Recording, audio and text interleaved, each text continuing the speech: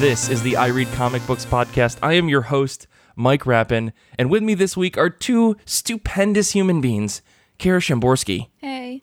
And Kate Scotchless. Hello. You know, I'm super glad to be back. I'm super glad to be talking about comic books with the both of you this week. But before we get into anything, I need to talk about last week's episode.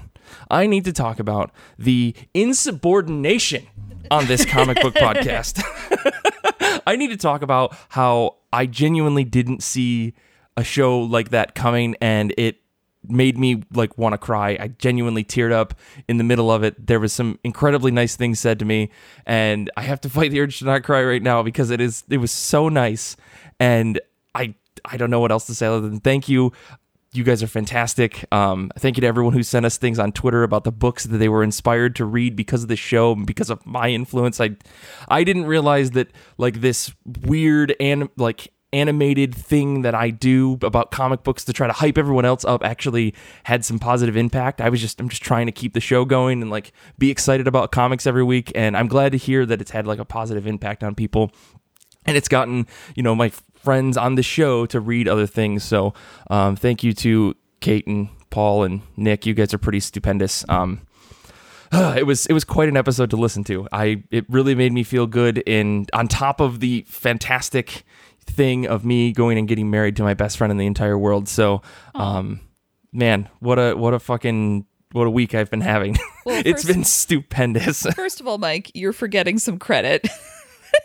Or did I put did I credit the wrong person? No. But okay. It was Tia's idea for them to hijack the show, and then I would like some credit for me and Xander creating the most magical emoji-laden tweets in the world. We literally spent, while we were producing the show last week, we literally spent 10 minutes or maybe 15 minutes on the Friday tweet being like, okay, how many sparkles can we fit in this tweet before Twitter cuts us off? Should we frame Mike's name with unicorns and sparkles with just unicorns? What kind of cow emojis can we put in this without going over the limit? I will say one of the other amazing things that's happened over the past 3 or 4 weeks is that Kara and Xander have been taking over some producing responsibilities for me because we're basically prepping for me to be gone for another 3 weeks in October.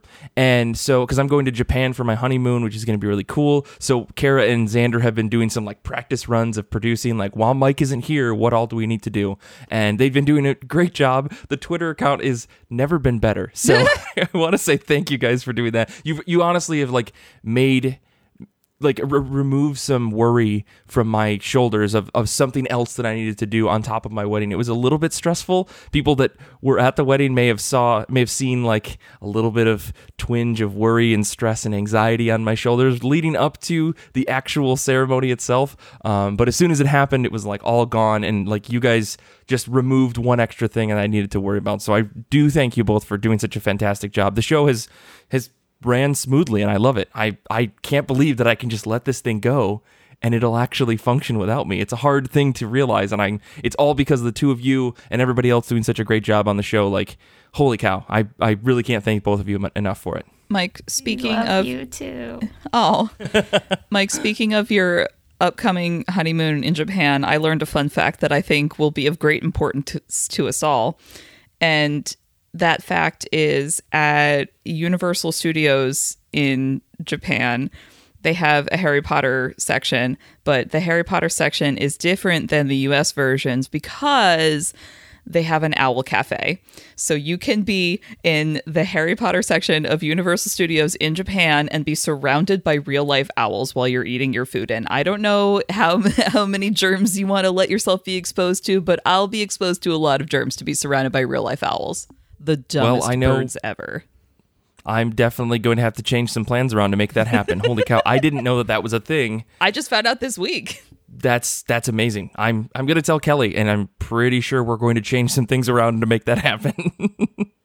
But okay, Kate, I don't know if you wanted to jump in here at all. I know you were at the wedding, so you saw everything. Did I see everything? It turns out I was in the back, and there were tall people in front of me, but I felt the magic in the air nonetheless.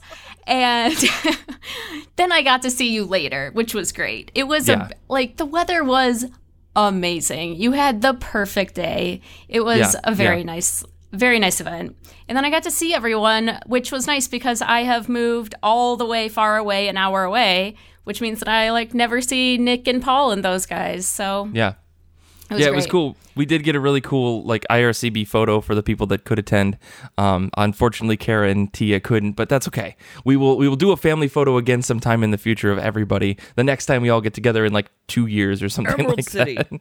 Emerald City. We're trying. But anyways, let's we got to move on. Hold on, we don't. Oh, There's one okay. more thing that the masses need to know. Okay. By far the best wedding take-home gift that I've ever gotten came from your wedding. Customized dice, people, that celebrate the love on a D6 of Mike true. and Kelly with the date in their wedding colors of purple and gray. They were fantastic. And did we sit at the table spinning them and making dice towers? Of course we did. Of course. I forgot. Yeah, there was that. We had a little chibi character drawn thing made by a friend of ours named Shannon.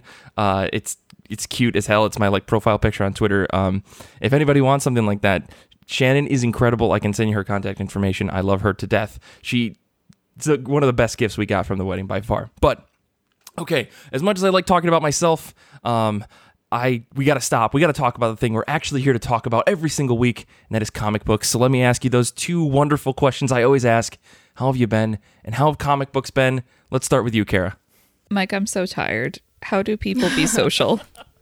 How do social extroverts? Caffeine. Yes. Lots and lots of caffeine. I'm dying. No, I've had a great time. I saw the Downton Abbey movie this weekend, and how was it? It was so delightful, and so delightful to see it in a theater full of people who are clearly huge fans of the show, because everyone laughed at all the same moments, and it was just kind of like a giant midday slumber party of everyone just being super into what was happening. And basically, the Downton Abbey film seems like they said, if we were to do a season 7, these are all the things that would happen, but we're going to make them all happen in 2 hours. So it was very rapid fire, but if you are a fan of the show, you will love the movie. Everything that comes out of the Dowager Countess's mouth is gold. And I'm so excited. It was lovely. And I saw it in the San Francisco Alamo Drafthouse Cinema. So we sat down and got to order food and drinks, and they were brought to us. And the theater was gorgeous and full of all these beautiful ornate carvings, and it was just a very luxurious moving going experience. But my actual ticket was only $12, which I thought was great. Wow. Yeah. Very nice. So it was splendid. In terms of comics, so Mike got me reading Fence from Boom Studios, and Volume 3 was finally available at my local library. So I reserved it and I read it, and my same reaction to the ending of Volumes 1 and 2, which is, God damn it, where's the next one?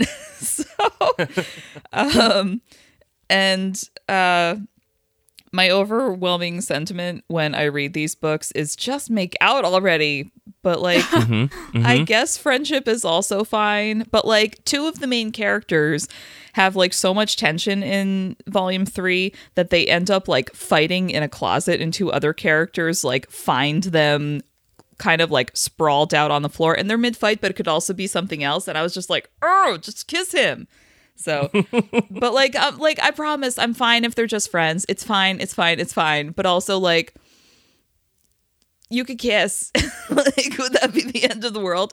So, I really enjoyed Volume 3, kind of adding to the character relationships and tensions at this boys' academy as these boys try to make the fencing team. And so in Volume 3, you actually find out who does make the fencing team for the year, kind of setting the stage for, one assumes, this comic taking us through the rest of this school year. And before we started recording today, Mike mentioned that they're actually moving from a monthly floppy format to a trade format. Is that accurate? I feel like that was the last bit of news that I read. That may have changed, but yeah, I think they're moving to doing standalone volumes rather than just putting out issues, which is totally fine by me. I love getting a lot of content at once. Oh, totally. If I was waiting month to month for this book, I think I'd scream because I'd get to the end and just be why? Why is it so short? Why isn't there more? It's great character work, great building out of some of the character relationships in this issue and adding a little more nuance to characters we've only seen caricatured up to this point. And again, if you're a fan of sports manga, you will love this book. What if you're not usually into manga? Would you recommend this for people who are comics but typically not manga people? Is it kind of crossover-y in that sense? Yeah, it's very much an American style comic book, but a lot of the visual elements that they use and some of the formatting is very sports manga. Like there's when they're explaining when something is happening on the fencing strip, a character will kind of say something super expository that maybe they wouldn't necessarily say in that setting in real life, but you as the reader need that information to understand the stakes of what's happening in the sports. Mm-hmm. So you could go, like I went into this not really knowing anything about fencing, but they explained it enough as I go so I can feel like, yes, this is a crucial match point. Like, you know, when you're watching Great British Bake Off and at the end of an episode, you're like, yes, the consistency on that that souffle is wrong. It's like they make you an amateur armchair expert as you go. So, I'm loving the art. The colors are very cheerful and the facial expressions are like generally kind of more Western style, but there are interspersed with some more exaggerated manga-esque faces that I think do a great job of telegraphing emotions in a really succinct way. Yeah, Kate, I think you would fall right in love with this book. I got a feeling. I think that it does sound more like something I should try than some of the other mangas. I need to get a library card in my current locale, but the thing about that is I need to go to the Secretary of State's office and change my driver's license. And you know how often you feel like going to the Secretary of State's office? Never. Yeah. So therein lies the conundrum. I got my local library to give me a library card using my work address or my address on my paycheck. So yeah, sometimes you just need like a bill. If you bring a bill addressed to you at a certain address, they'll be like, oh, that's enough proof to know that you live in this county or whatever. Interesting. Okay, I might do that.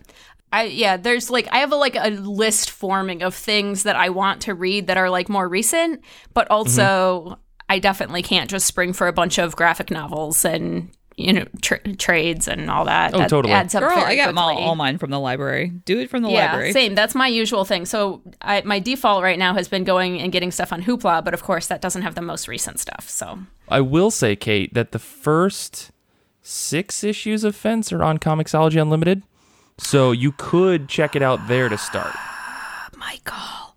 Yeah. So okay. I'm just trying to help. I'm just trying to help a friend. But you know what, Kate?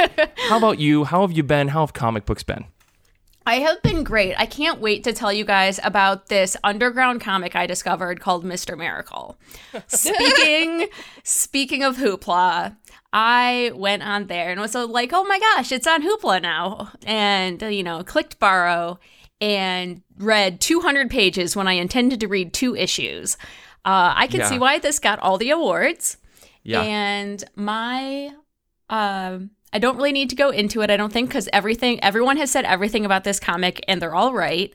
And the thing that I'm bestowing upon you, our listeners, is the fact that it's on Hoopla now. So if you, like me, had missed this and don't have $18 to throw at the trade, especially because it's a trade paperback right now, and I would assume that you would want this in hardcover, because it's very good, but also big enough that a paperback trade paperbacks don't hold up well once they're more than like 7 issues or so, in my experience.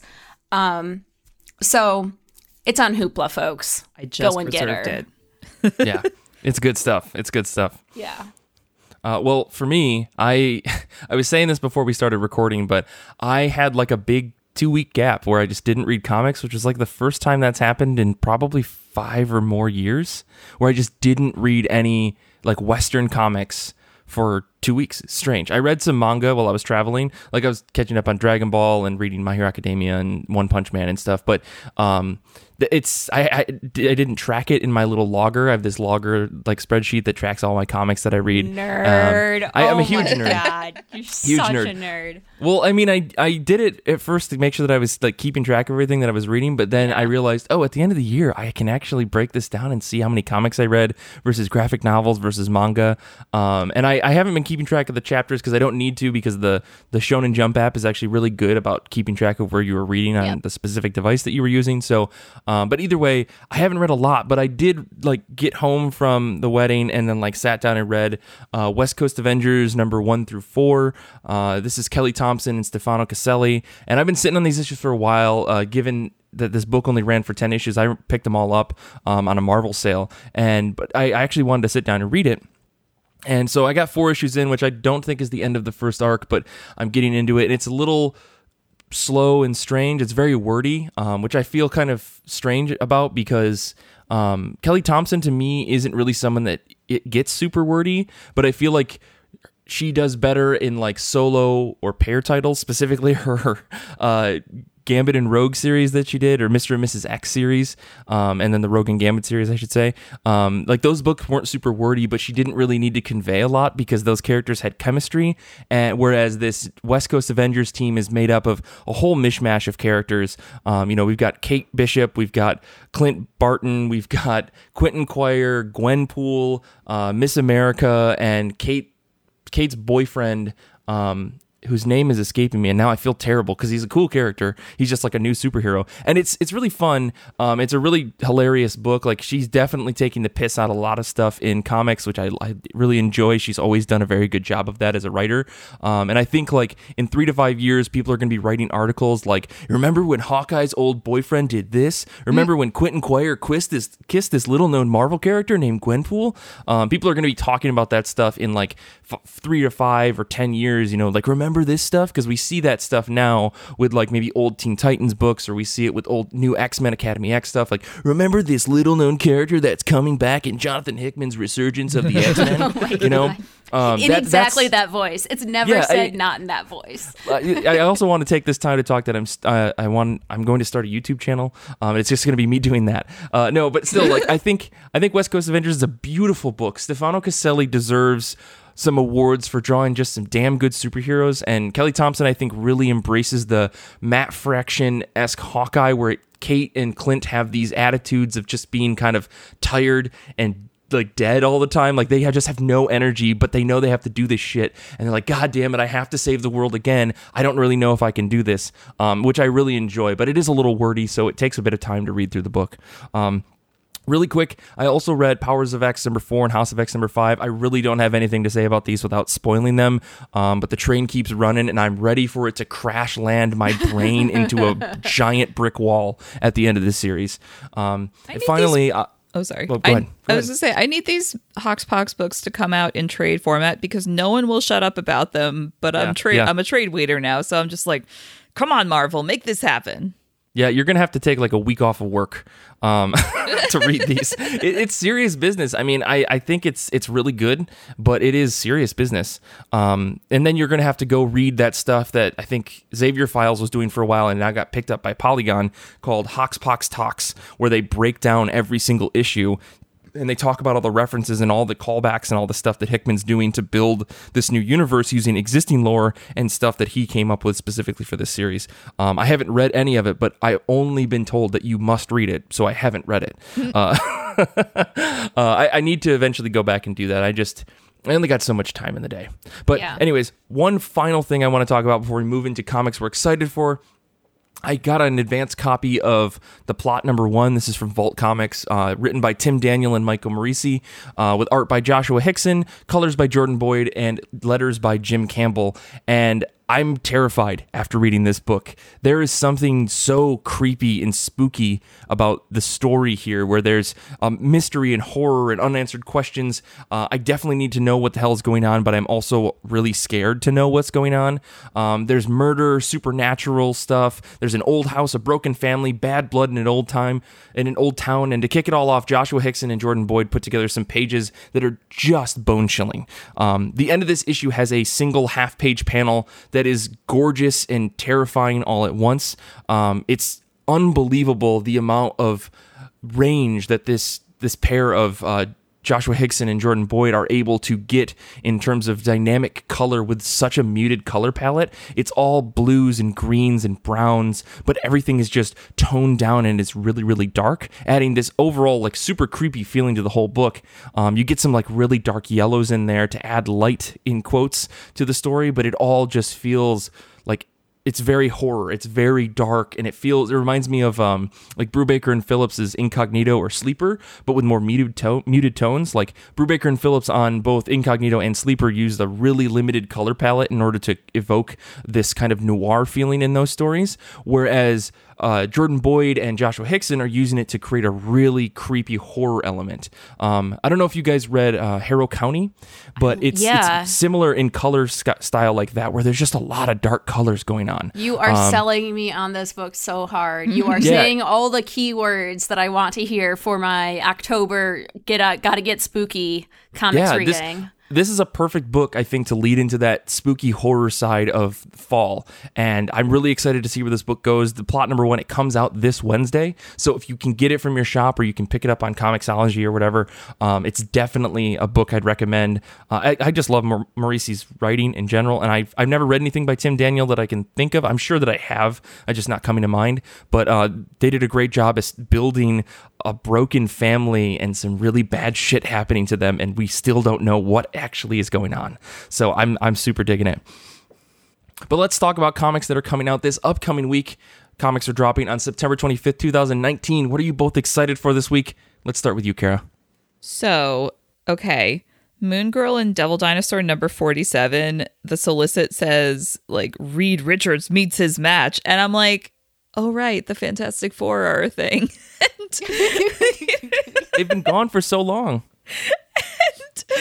And, you know, the majority of my frame of reference for Fantastic Four is the movies from the mid-2000s. So I'm just picturing that, but now with Moon Girl and Devil Dinosaur thrown in, and I need that movie. Like so badly. There's a new Star Wars comic that's out this week called Star Wars Resistance Kylo Ren #1.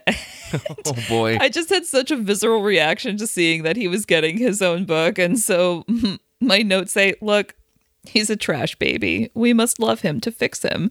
That's how that works, right? No, it is not. Ray, run away. Like right now. Like I just have so many thoughts. Like all the people who ship Kylo Ren and Ray, like, I get it. It's super tempting, but we like kind of already did that with Anakin and Padme, and that ended horribly. So what if we don't do that? Like we've already sort of explored this to some extent with Luke Skywalker and Mara Jade and like the Star Wars Legacy stuff. Like It's fine. We can move on. Let's just let Rey hang out with her boyfriend and his husband, Rey and Poe and Finn all together, right? Right? Yes, That's where this is going, right? Okay. The thing that got me when I saw this solicitation was like, wait a minute, has there not been a Kylo Ren title yet? There has not. No. What? So now there is. That is shocking to me.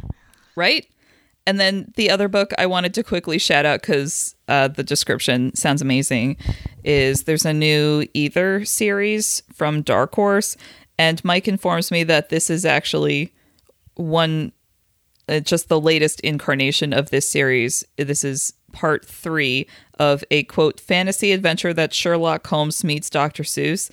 And so, like, right there you have me on multiple levels, but also the creative team is Matt Kindt and David Rubb. And if you're at all familiar with Matt Kindt's work on mind management, you should be very excited for this kind of book.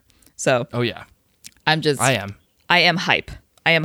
But mostly because there are already stories that I can read from this series. So, yes. And that's me. That's what I'm hyped for. Yeah, Kara, I think you're really going to enjoy those first 2 volumes if you get your hands on them. They're a lot of fun. Mm-hmm. Kate, what about you? What are you excited for this week? I am pumped for another one of Vault's new comics called Relics of Youth. It has the #1 issue coming out this week. It's written by Chad Riebman and Matt Nicholas with art by Skylar Patridge. And it's being solicited as like a blend of fantasy and adventure with a little mystery and mythology mixed in, which is like, can you be any more up my alley? The answer is yes. You can put a pirate on the cover. Here we go, folks. This is happening. So the main character is a teenage girl who keeps dreaming of this unmapped island, and the dreams are like becoming waking visions, and she finds 6 other teenagers around the world who are like having the same kind of thing. They all wake up with these mysterious tattoos that only they can see, and now they have to find this island. And this, it sounds to me a lot like kind of like Lost, and because it's very like, we're going to the Bermuda Triangle and we're solving this mystery of this island, but with pirates? ? So I'm on board for this. Cool. Yeah, I was going to pick this book, and then I realized that Kate already had it. So you tried to pick this book, and I shut that down. Yeah, no, I called it's true, Dipsies last night. No, and it looks really good. I think, this is just more proof that if you're not reading Vault Comics, you're making a mistake. You got to try some of this stuff. Honestly, I went on their so actual publisher's website looking for images of this comic to throw on this document, and saw all the stuff that they have going right now on they actually have a really nice webpage as opposed to some publishers. DC. And yeah, they have so much cool stuff going right now. I could throw so much money at it if only I had money, but right. Details. Yeah. Well, for me this week, I'm excited for not only the plot #1 from Vault Comics, which I already talked about, but The White Trees #2. This is Chip Zdarsky and Chris Anka, their little 2-issue miniseries that they're doing. And I just want to say, I didn't know that Chip Zdarsky had it in him to make me feel a lot of fantasy feelings in one single issue. Like in issue #1, my heart was broken 5 times over, and it was also really, really turned on at the same time, because there's so much like grief and sex and just massive world building done in one single issue that I'm like, how is it possible they're only doing 2 issues of this? And I can't believe that it all ends this month. If I'm not mistaken, it's just 2 issues. I am so excited to see where they go. Chris Anka, he's so good at drawing dudes looking hot. I like, when I'm reading this book, I like have to fan myself the entire time. And it's not just like hot svelte looking dudes. It's like dudes of all body types, and men and women and beyond. All these people look attractive, whether they're overweight or they're skinny or they're super built. Like, everybody looks really, really good. And I don't know how he does it, but it is a master like level of craft to see just what he does in The White Trees #1. I'm definitely going to buy whatever collected edition comes out of this because I want to physically own this book. It's so beautiful. It's got so much cool fantasy lore in it. I'm very excited for the second issue. I don't know where it's going to go. They've got to go rescue the people and do all the things, but standard fantasy stuff. But I'm really interested to see what other weird, interesting, smart fantasy things they do on top of the main story. So it's going to be a lot of fun. So can I dive in and ask a quick tangent question based on what you just said, Mike? Because you're talking about like everyone looks so attractive, and I was just flashing back to this moment that I was reading a comic and saw a character and I was like, hot. So my question for you and Kate is, like, when you think of like hot, like a moment when you were reading a comic and you looked at a character and you were like, hot, which, like, what book was it? What character was it? Because I have a very definitive answer for myself.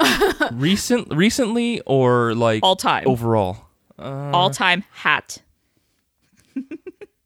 I mean, I feel weird commenting on like the way that women look in comics because I feel like it's shitty. So I don't want to like, you know what I mean? Like, I need understand to know now, the Mike. question. Well, no, because like I don't know. None of that stuff sticks in my head, right? The thing that always sticks in my head is when men are drawn really well because I have like a I don't like the way that I look, but I like the way that these men look, and so I'm like, if only I could look like that. So I a lot of those things stick in my head. I mean, and I don't feel so bad about myself that I like whatever, but still I realize that I'm not in shape, and I want to be in shape like those dudes. So those types of things stick out in my head. Like recently, Chase Stein in the Runaways series, he's 21, so it's okay. Chris Anka and the artist that followed up Chris's like art in that series, holy shit, beautiful specimen of a human being, human male, at least to me. Like that's, to me, I'm like, holy cow, that's really hot. But I don't know, I don't think of like remember women characters in books like that because I feel scummy to do that. You know what? That's fine. me. That's fine. Kate? I'll do that. No, I'm just kidding. No, I mean, like in reading Mr. Miracle, the way Mitch draws Big Barda is very realistic. Okay. Like he actually Yeah. draws a female the way that a female looks when a female is in shape and not like a twig and not weird proportions or anything like that. Like it just does a really nice job, and you're like, damn, okay. Yeah. I can see that. Actually, sorry, I'm looking over my comics. I'm like, is there any book that I'm just like, oh, that's a good... So, this is goofy, and I don't want to go any deeper than just me saying it, but Esther from Giant Days, I got a whole thing like for that. That's me. Oh, Mike, that's so sweet. Yeah, no, she's a cutie. No, my like hat moment is I was reading, oh God, this was like probably a decade ago now when DC was doing their Titans series where it was like the Wolfman Perez lineup of Teen Titans, but now they're grown-ups. And so let's do the Titans series. And there's this one panel of Wally West the Flash where he's like not in costume, but I think he was like trying to like warn somebody that he used to love that something like bad was coming. So he had to get to their house super quick, but couldn't let them know that it was him. So there's like this panel of him like perched in their window looking super intense. And you can see his like green flashing eyes and his like ginger hair being windswept and stuff because he just ran super fast. And he's got like a bandana covering the lower half of his face, which is so dumb because I'm like, Wally, if anyone knows you, they're going to look at your eyes and look at that hair and be like, Yeah, oh, exactly. What are you doing? That's Wally West. But like, I don't know what it was about this picture, but I just like, it's burned in my mind as being like the most attractive a comic book character has ever been for me. Awesome. So, yeah. Well, this is a whole different topic in itself. Let's take a break. When we come back, we're going to talk about school and back to school stuff. Nice and wholesome. Yeah, nice and wholesome. So we'll be back in a second.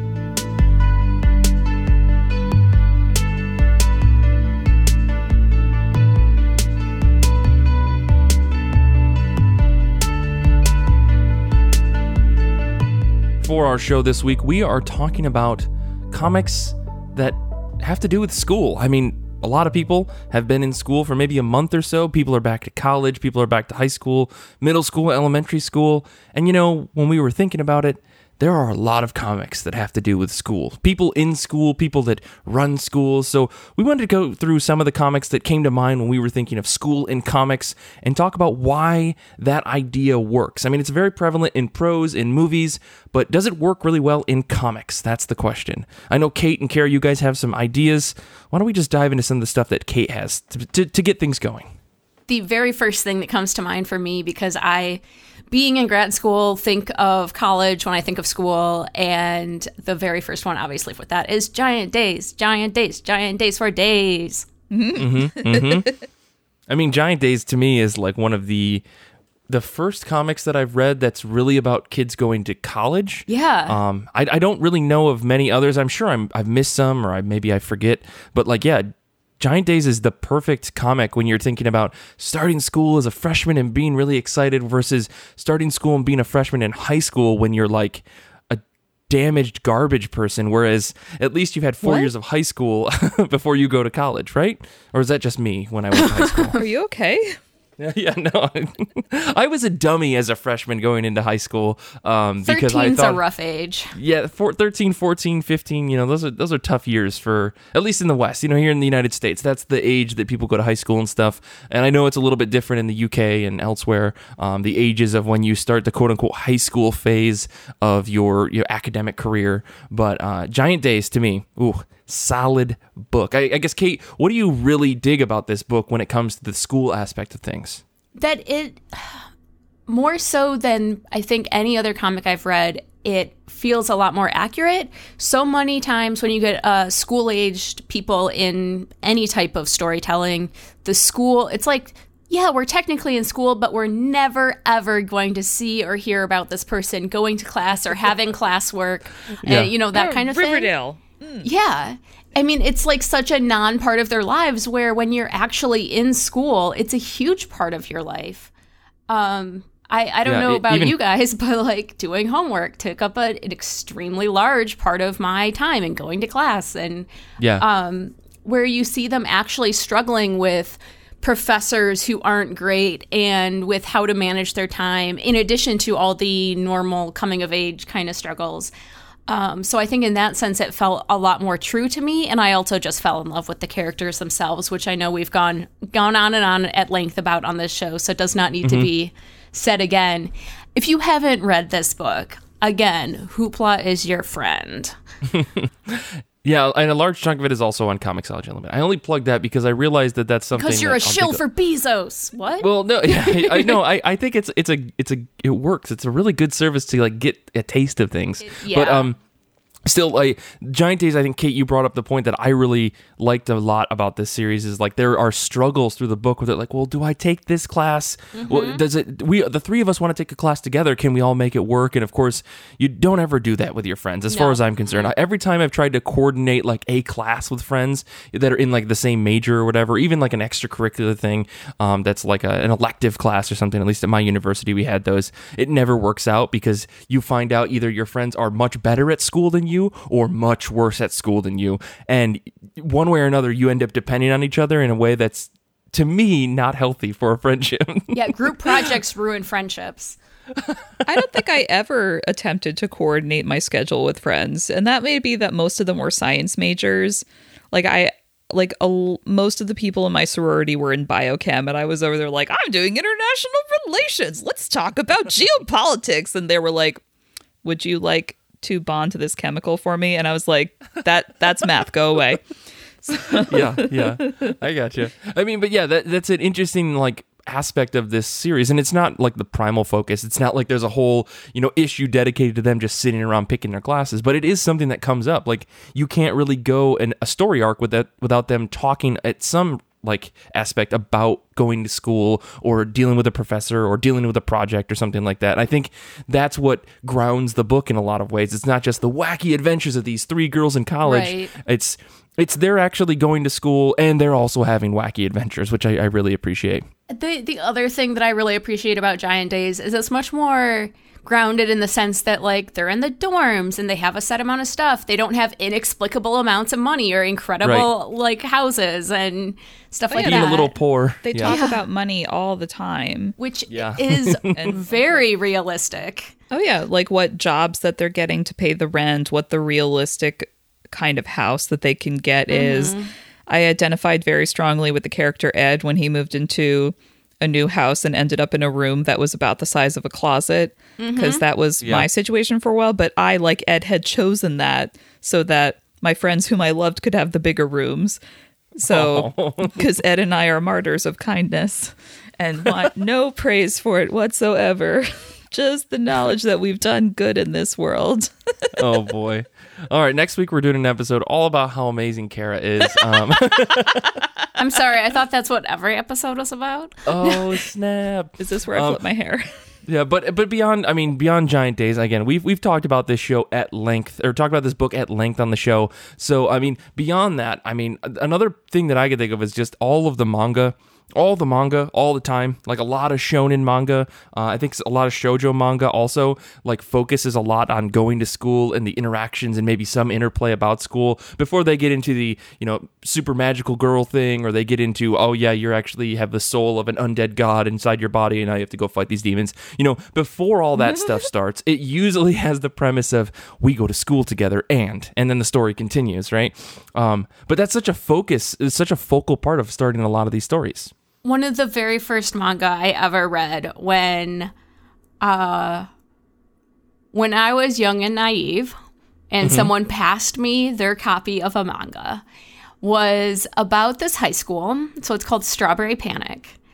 And it's about this high school for girls that is, I think, a Catholic high school, or you're made to think it's a Catholic high school, or at least from a Western standpoint reads as a Catholic high school. Like, it's all the school uniforms and the various things, but I could be remembering it correctly. It has been several years.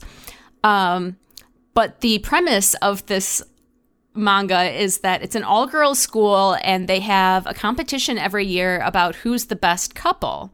But it is a non-romantic couple. It's, a just friends couple, wink, wink. And about these girls trying to win this best couple thing. But it's definitely all, it was so weird. And I was like, I'm sorry, what is this? And why did you give it to me? And it's an omnibus. So you think to yourself, well, at the very least, I'm going to find out who's best couple, because I've not really become invested in this, if we're being honest with ourselves, but you're gonna find out, right? But apparently the series got canceled, and so you never actually find out who's the best couple, and then you're irrationally mad about it because you didn't care, but now you care. And you're like, fuck you. Wow, I've never heard of this series. Throw this book back at the person who lent it to you and go, I don't know if we should be friends anymore. Were they actual lesbians, or was it just... No, in the book, it's the book, I think maybe because of ratings or something, or it's older, I don't know. But in the book, it's all like, we're just friends, but we're going to be the cutest, best couple. But they're like all the different stereotypes of relationships. It's very strange. My high school bestie and I would have crushed that competition. We would have absolutely won best couple. Well, and there's like all these like, oh, this senior girl with this freshman, and she's so like male stereotype, and she's so female stereotype. Like, it's, yeah. It sounds strange. It was very weird. I understand your anger.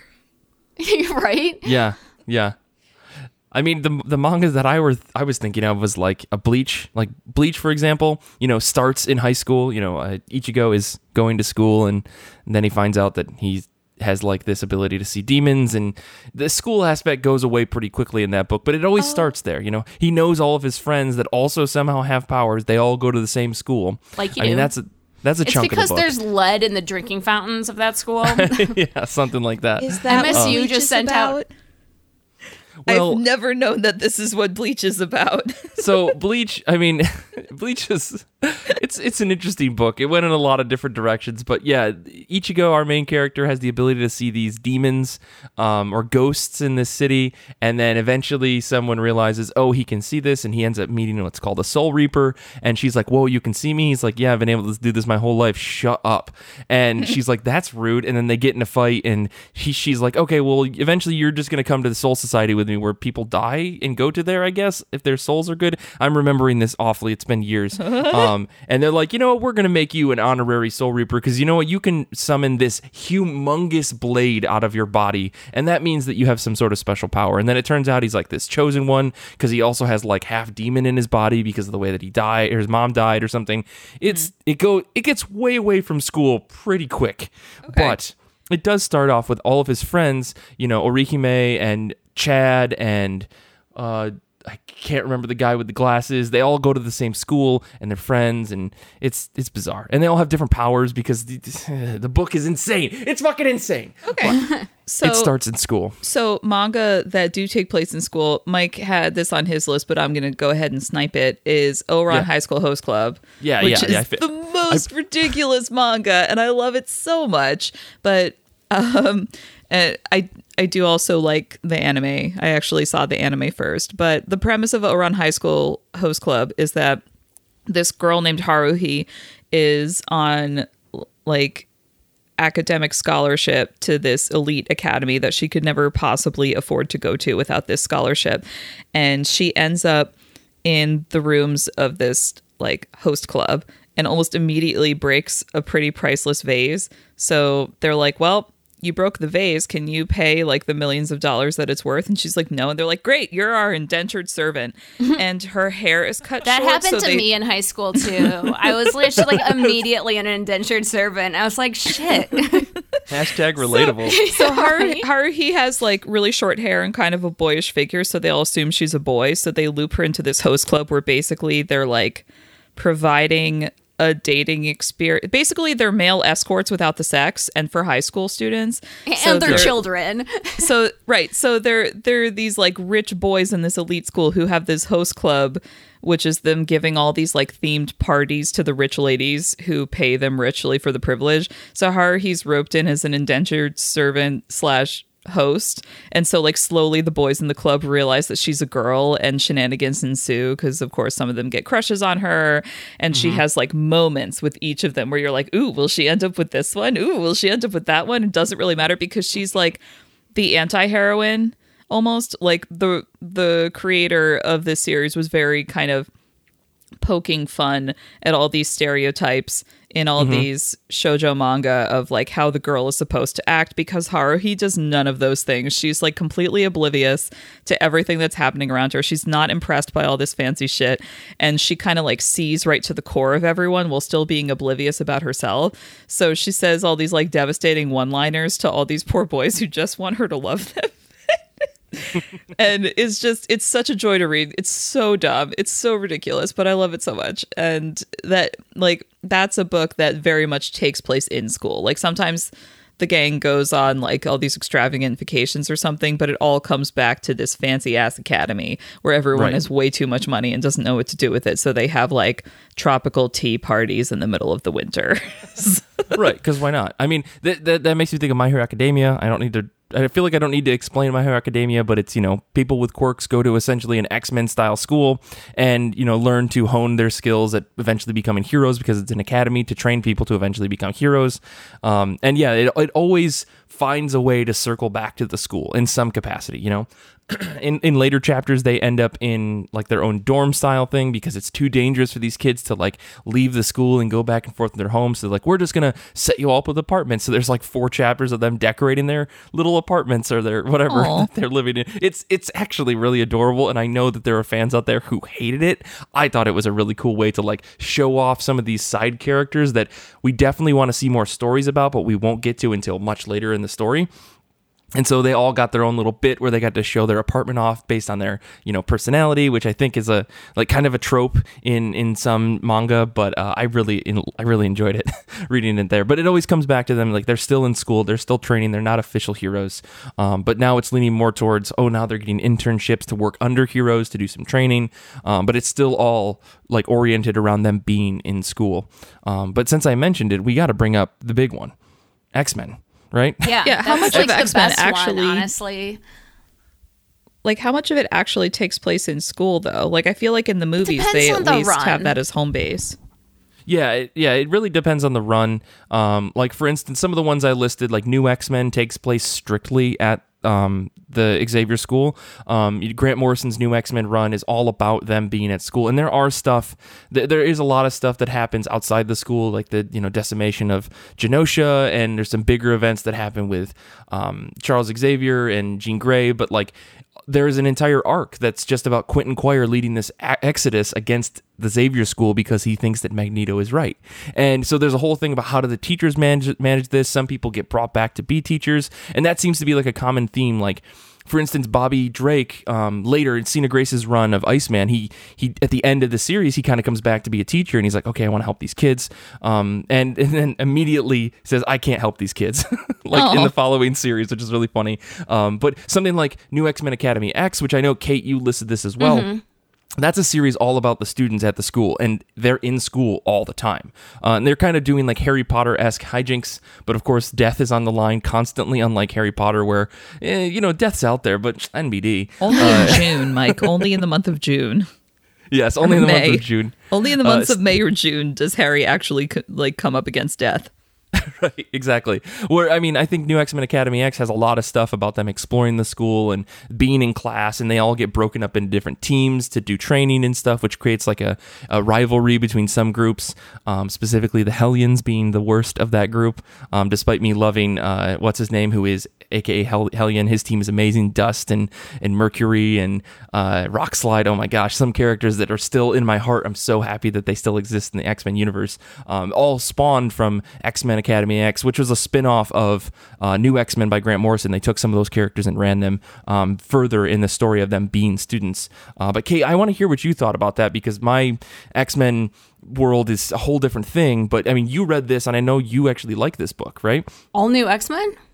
Or not All New X-Men, but New X-Men Academy X. Did I write that, Mike?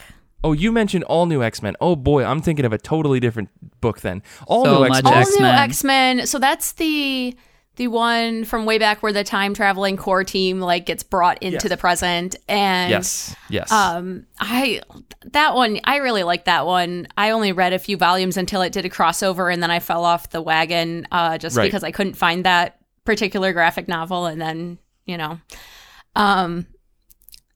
I don't know. Like the thing that gets with the X-Men. So I came to X-Men first in the movies, like the what was it? Late 90s, early 2000s when we got the first X-Men movie. Oh yeah. And that whole thing of like, are you a teenager who feels out of place and different? Welcome to Xavier's Academy for cool people like you. And then you go on cool adventures, and there's all these cool older people who are like there doing cool things. And Totally I don't know. Not creepy. It's totally not creepy in any way whatsoever. That we leave that for the Jedi. Yeah. So there's so many younglings. So I don't know. When I read the X-Men comics, I love when it gets back to the theme of like, there's all these different kids that are trying to make it and trying to make it together. And they're all very different from one another and yet the same in their differentness, if that makes sense. And then also having like the cool battles. But that outsider theme, I think, really resonated with me as a not out gay kid going to a high school in a super conservative area and, that whole thing. And I think that's why, for me, the X-Men, they just have some of the coolest powers. Some of the coolest, weirdest powers are those X-kids that don't get a lot of airtime. Yeah. So I think that's why it was right up there for me. No, I mean, I totally misread what you wrote. Like, you wrote X-Men Academy, and I just assumed it was Academy X. It's a different thing. But like the X-Men Academy in general. Like that post Grant Morrison New X-Men really had a lot of books about the focus on an Xavier school. Joss Whedon's Astonishing X-Men was an example. X-Men Academy X. I think those are good examples. I know there was eventually like the Wolverine and the X-Men series that came out of the spinoff of Schism, where the Uncanny X-Men series became about Cyclops basically going out and finding mutants and training them to be part of his kind of military, like, army thing that he was doing. And meanwhile, Wolverine was like, no, fuck that. These kids need to just learn. And so he, started the Jean Grey School of Higher Learning. He renamed the Xavier School. And the whole book is about all these kids trying to, like, survive, and all this bad shit happens to them, of course, because it's the X-Men, but they are all in school throughout that book, which I think is really interesting. We also get Wolverine dressed up as a clown. And so if you want that in your life, that exists as a book. No. And I know that they also did a series. I never read it, and I kind of am bummed about it. But Spider-Man and the X-Men, if I'm not mistaken, that was the name of it. And Peter Parker essentially goes to the Jean Grey School and is a teacher. And so I think it's like the hijinks of what if Spider-Man was your teacher, as well as I'm sure some adventures and wacky things that happen. That's so cute. Yeah, it's really fun stuff. But beyond the X-Men, I know, Kate, you've got some other books listed. I know, Kara, you have the Ultimate School book. So, I mean, which one do we want to jump into next? Archie. Like, okay. I mean, I'm sorry to be so obvious about it, but the Archie comics are almost all of them take place at Riverdale High. And it's just like, it's so central to the core of what that book is. Cause like the whole tagline that they used for decades was that Archie is America's typical teenager. And all like basically all their adventures revolve around like who's dating who and what sport are you playing, and like our little garage band is going to go out to play this gig, and it's just very like here we are in school in suburbia and here are our adventures. A notable exception to that is Josie and the Pussycats, because I went through like a moment where I was really genuinely confused about if Josie and her friends actually went to school or not, because like they're teenagers and they're in a band, but you only ever see Josie and the Pussycats on the road. I think there's like one issue that I can remember where they're at school, and it's one where like Melody ends up wearing a dress that's just made out of dollar bills for some reason. But this is the one time I can remember them actually being in a school setting. So I think with the Josie and the Pussycats reboot from a couple years ago, they were really smart to just kind of bypass all of that and make the girls like post-college age, so they wouldn't have to explain why these girls are just not in school ever. Right. But yeah, like the Archie gang is in school. Sabrina is usually in school or in magical school, depending on which series you're reading. Like there was a Sabrina manga from the early 2000s where the whole premise was her going to this like magical academy in the other realms. So that would be cool. I would read that one. Yeah. It's very early 2000s. Magic school is one of my favorite things in media, like Harry Potter and everything like it, whether it's the Jedi Academy books or all that stuff. Like it is a favorite theme that I have had since I was young, and I am not ashamed to say I still have it. Oh my God. I remember the Jedi Academy books. Those things were awesome. That was like the first time I realized. Yeah, that was like the first time I realized there was more to Star Wars than just the movies. I was like, there's more, and it's written for people my age. And there's more women in it. This is fantastic. Crazy. You know, to bring up something that's not necessarily like a big two book, actually, now that I think about it, there is a book, Superhero or Super Mutant Magic Academy, that Jillian Tamaki made. It was like a web series that got bound together and has like a summarizing story that is all about these kids that have superpowers or mutant powers, or they have magical abilities, and they all go to the same school, and it's kind of like a mishmash of, you know, Harry Potter and X-Men and any other kind of like school setting, and these kids just kind of coexist, and it's a real like fun, goofy web series that has a very touching end, where it all rounds up on the big dance, because, you know, we got to play into these school tropes like crazy. And that's a wonderful little standalone book that is just about a handful of characters existing in this school setting. And sometimes they're talking about school, sometimes they're at the cafeteria, sometimes they're, you know, outside of school going to like a movie, or in the case of the end, they're going to the big school dance. I would really recommend that one if you want something that's off the beaten path. That's also a school-oriented book, because that one is stupendous and hilarious from beginning to end. I really recommend that one. Just to throw that in. Cool. I would also, another like off the beaten path one that I'd recommend is Misadra by, I'm going to butcher this, Yasmin Omar Atta. It's a OGN about an individual going to, and I believe it's a memoir, a graphic memoir. I know the author himself has the issue because it's about going to college when you have epilepsy. And it's the best depiction I've read so far of going to school while managing a like serious chronic illness, and the struggle to try and balance the normal tasks of that age of like figuring out how to run your own life and how to, you know, who you are and how to make friends and how to manage classes and social life and balance all those things, in addition to how to also manage your illness on the first time on your own, like separate from parents telling you to take your meds and stuff like that, and how to balance the needs of taking care of your health with taking care of classwork and having social interactions, and how those struggles kind of come into play with roommates and trying to feel like you fit in when you really are different and stuff like that. It was very good, and goes also into the kind of depression and anxiety that can spring from that in a very realistic way, with also incredible art. The way the artist depicts, which this is all the one person doing the writing and art, the depictions of the seizures themselves are so beautiful and so like done in a very interesting way that I thought worked very well. That is going to be tough to describe, but when you see it, you'll go, oh, wow, yeah.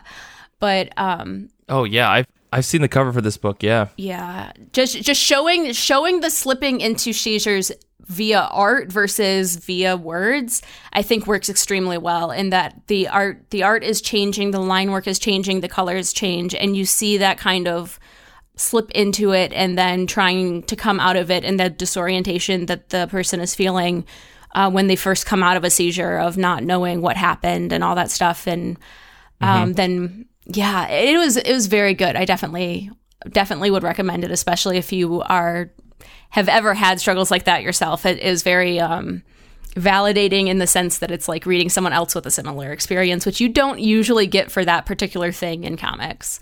So Gotcha. yeah.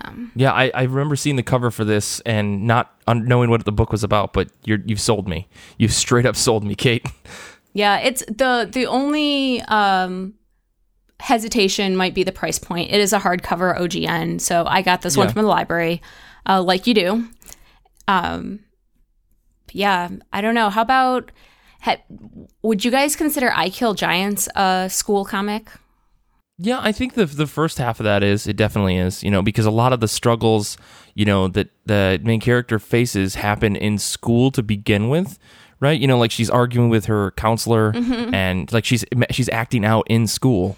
I think it breaks away from that narrative, but like similar to the manga stuff that I mentioned, like that doesn't necessarily disregard it, I think. I was thinking the same thing. And in the same way as Masadra, it's how school is interacting with the struggle that this character is going through, and eventually school becomes very irrelevant. It's like an irrelevant distraction to her as she's quote unquote fighting giants. And like, no spoilers, because if you hadn't read this, like, why the hell not? You need to go do that immediately.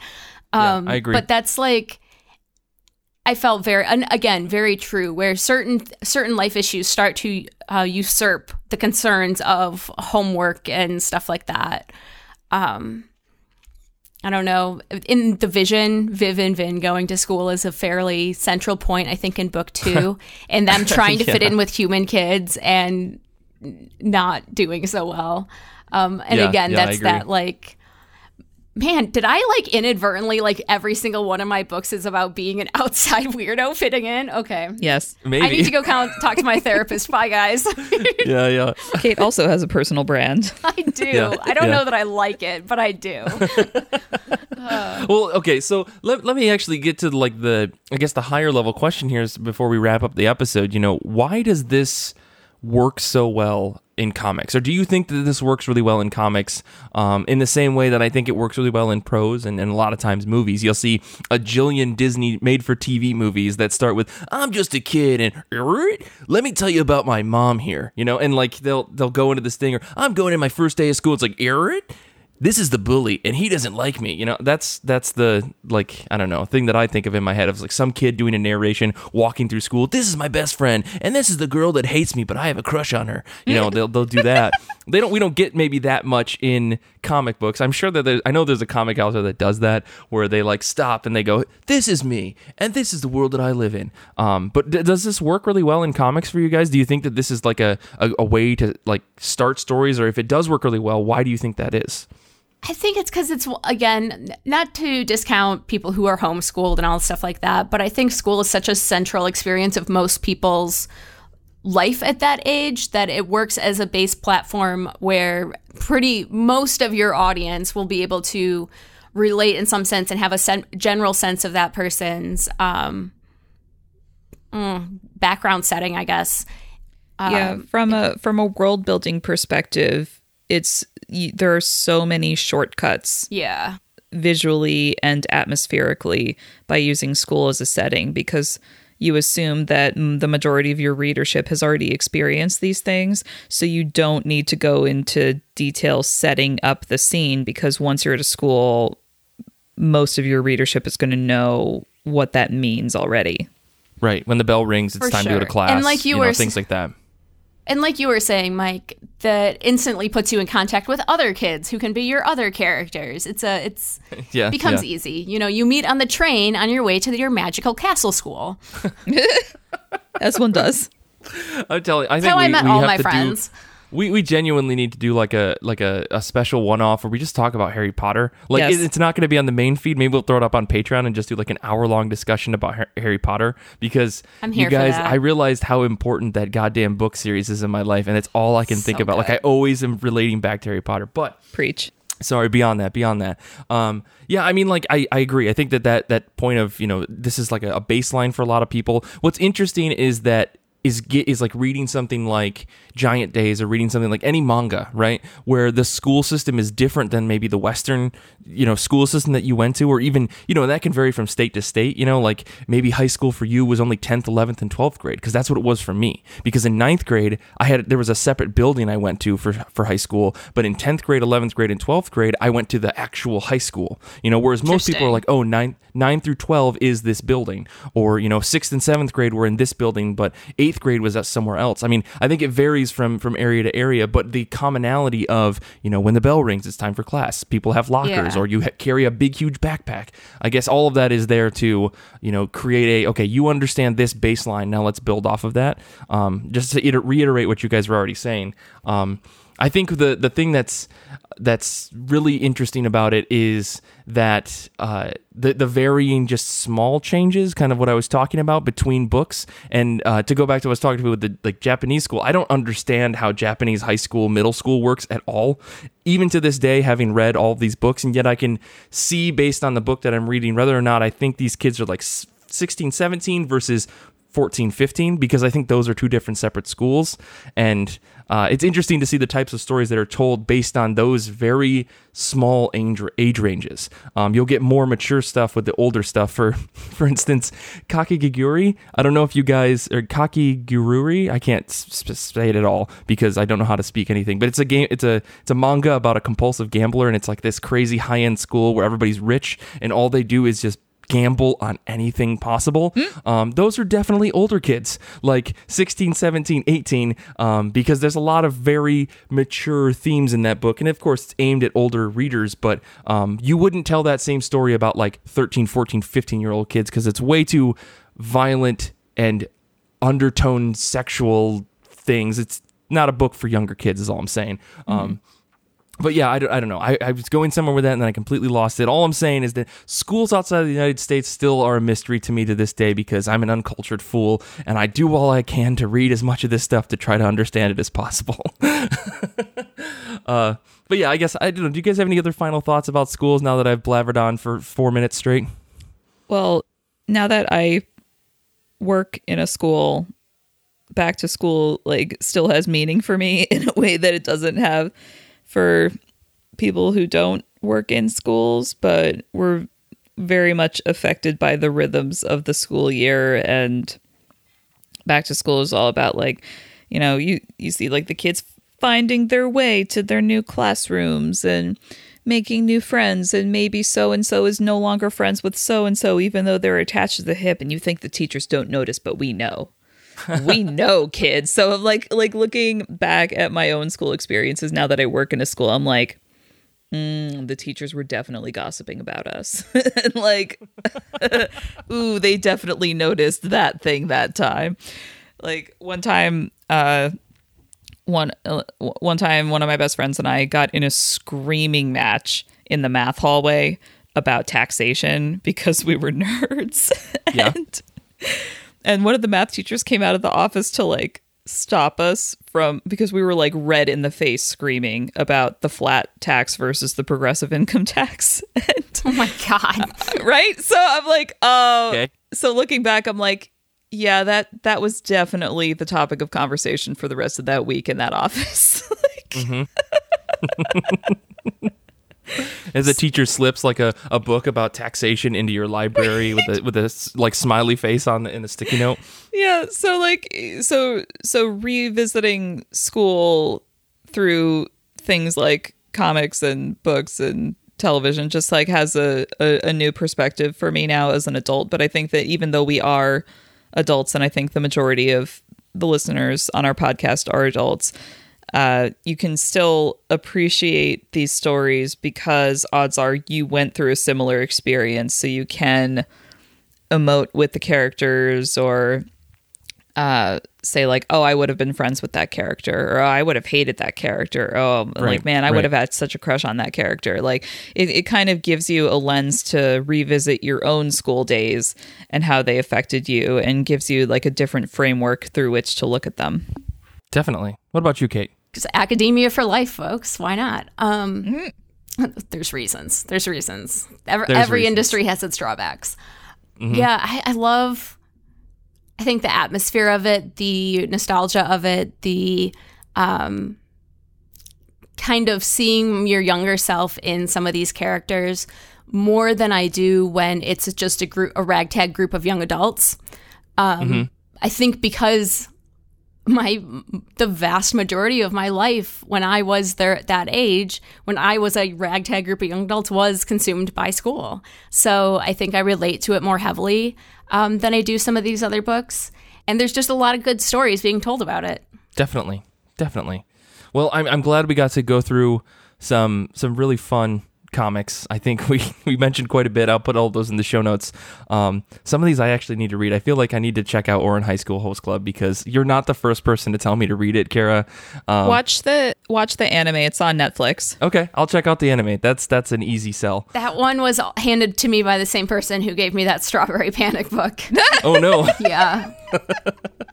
Well, I guess I'll take that into consideration as I dive into it. But I guess, let's we can wrap up here. I would say, thank you guys for joining me on the show this week. You can follow us all on Twitter. You can follow Kara at KZam or Kara S Zam. You can follow me at Mike Rappin, and you can follow the show on Twitter and on Instagram at IRCB Podcast, where we try to post things. I post, funny photos that Renee sends me on Snapchat sometimes, and as much as I can. I don't know. When I have time, I try to post as much as I can and schedule stuff on our Twitter and Instagram feeds. You can subscribe to our Patreon at patreon.com/IRCB podcast. Without your support, this show wouldn't survive. Dun, dun, dun. Join now for access to exclusive audio and articles, early access to top of my pile posts, and more. We also have a fabulous Goodreads group, which is a lovely community of comic friends, and we have weekly threads. You can check it out at ircbpodcast.com/Goodreads. You can also find us at ircbpodcast.com, where we have the show and also a pronunciation guide and some merch. Please remember to rate and review our show, and we'll read your review on an episode of it. We have over 200 episodes, so we should have 200 reviews. Mike, I don't know about your math there. Email the show. 200. Email the show with what you've been reading, recipes, corrections, anything you want at ircbpodcast@gmail.com. I will say someone just sent me a name in an email, and they said, fix this, and I didn't know what that meant. So if you're listening, I need some more context, whoever you are. I really appreciate you asking us to put something on the pronunciation guide, but I need to know how the name is pronounced. So make sure to send that over to us. You can check out Infinity Shred. They are the best band in the universe. They do all the music for our show. Their new album is top-notch music, so if you get a chance, check them out at infinityshred.com. Xander is a high wizard and a great friend. He gives the best hugs. He also edits the show. We can't thank him enough for his time and patience with us over the many years of the show. I want to say thank you to Kate and Kara for being on the episode this week. This has been a blast, and I'm so glad to be back. So until next time, comics are good, and so are you.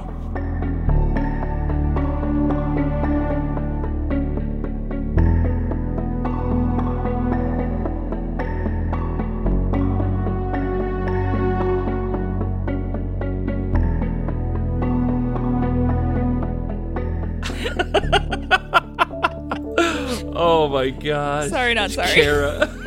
I mean, don't ever apologize. Jesus. Oh, that's amazing. But it is completely true. Like I have I put a firm barrier in my head around drawn characters. I don't ever feel attracted to folks, but it's strange. The look and the character of Esther DeGroot, that is totally something that 17-year-old Mike would die for. That's the type of person that Mike was super into back when he was younger, and that always sticks in my head. And I'm like, Esther oh, what a DeGroot character. would have broken your heart, and you know it. You would have liked it. She would have buried me. I would have never recovered. That's so there's also the ones that you're like, oh, this is great, but also problematic, but I feel something, but I shouldn't. There's a fair amount of Emma Frost like that. And then Yeah. that's another one where it's like, the reality of this would not play well. No. Okay, good, Kate. I'm glad you said that because no, I get it. I totally get that. Well, I feel like okay, all right. So on the topic, I realize we got to get to the rest of the show, but you know what? We're gonna have this conversation right now. Yep. I feel like we're getting more and more of that with male characters in comics nowadays. Not to say that it's okay or it's bad or whatever, because like if we're gonna oogle people, we should oogle equally, right? Yeah, that's right. This is what equality is for. Like Sure, that, sure, like sure. that Nicholas Scott image of Nightwing with his butt. Well, yeah, and I mean that it's interesting Actually, because all of like, Nightwing with his butt. But yeah, go on. but I feel like it's not as discouraged as drawings of women nowadays. Which I think is interesting. I'm like, when are we going to get to that point where it's like, all right, we got to stop sexualizing these men? It'll be a while, Mike. It'll be a while. Yeah, I know. This is still But, new like, territory for most people. I think the problem is that like it's so prevalent in a lot of the creators that I follow. Not that it's prevalent in comics in general. It's prevalent in my bubble of people, right? Where there's just a lot of like, yeah, I drew this really hot looking version of this character. You know, what does everybody think? And people are just drooling and crying on the internet. Whereas I think if you look at the greater like comic sphere, you know, we're still probably vast majority of like oogled women, which is why I get so grossed out sometimes at Midtown because they still sell those books like the Jungle Chitara book or something like that, where like they have to black out the image because it's just a nude woman hanging out in a tree. And I'm like, who the fuck is buying these comics? Like there is a string around her neck or something. Imagine climbing a tree with like bark nude.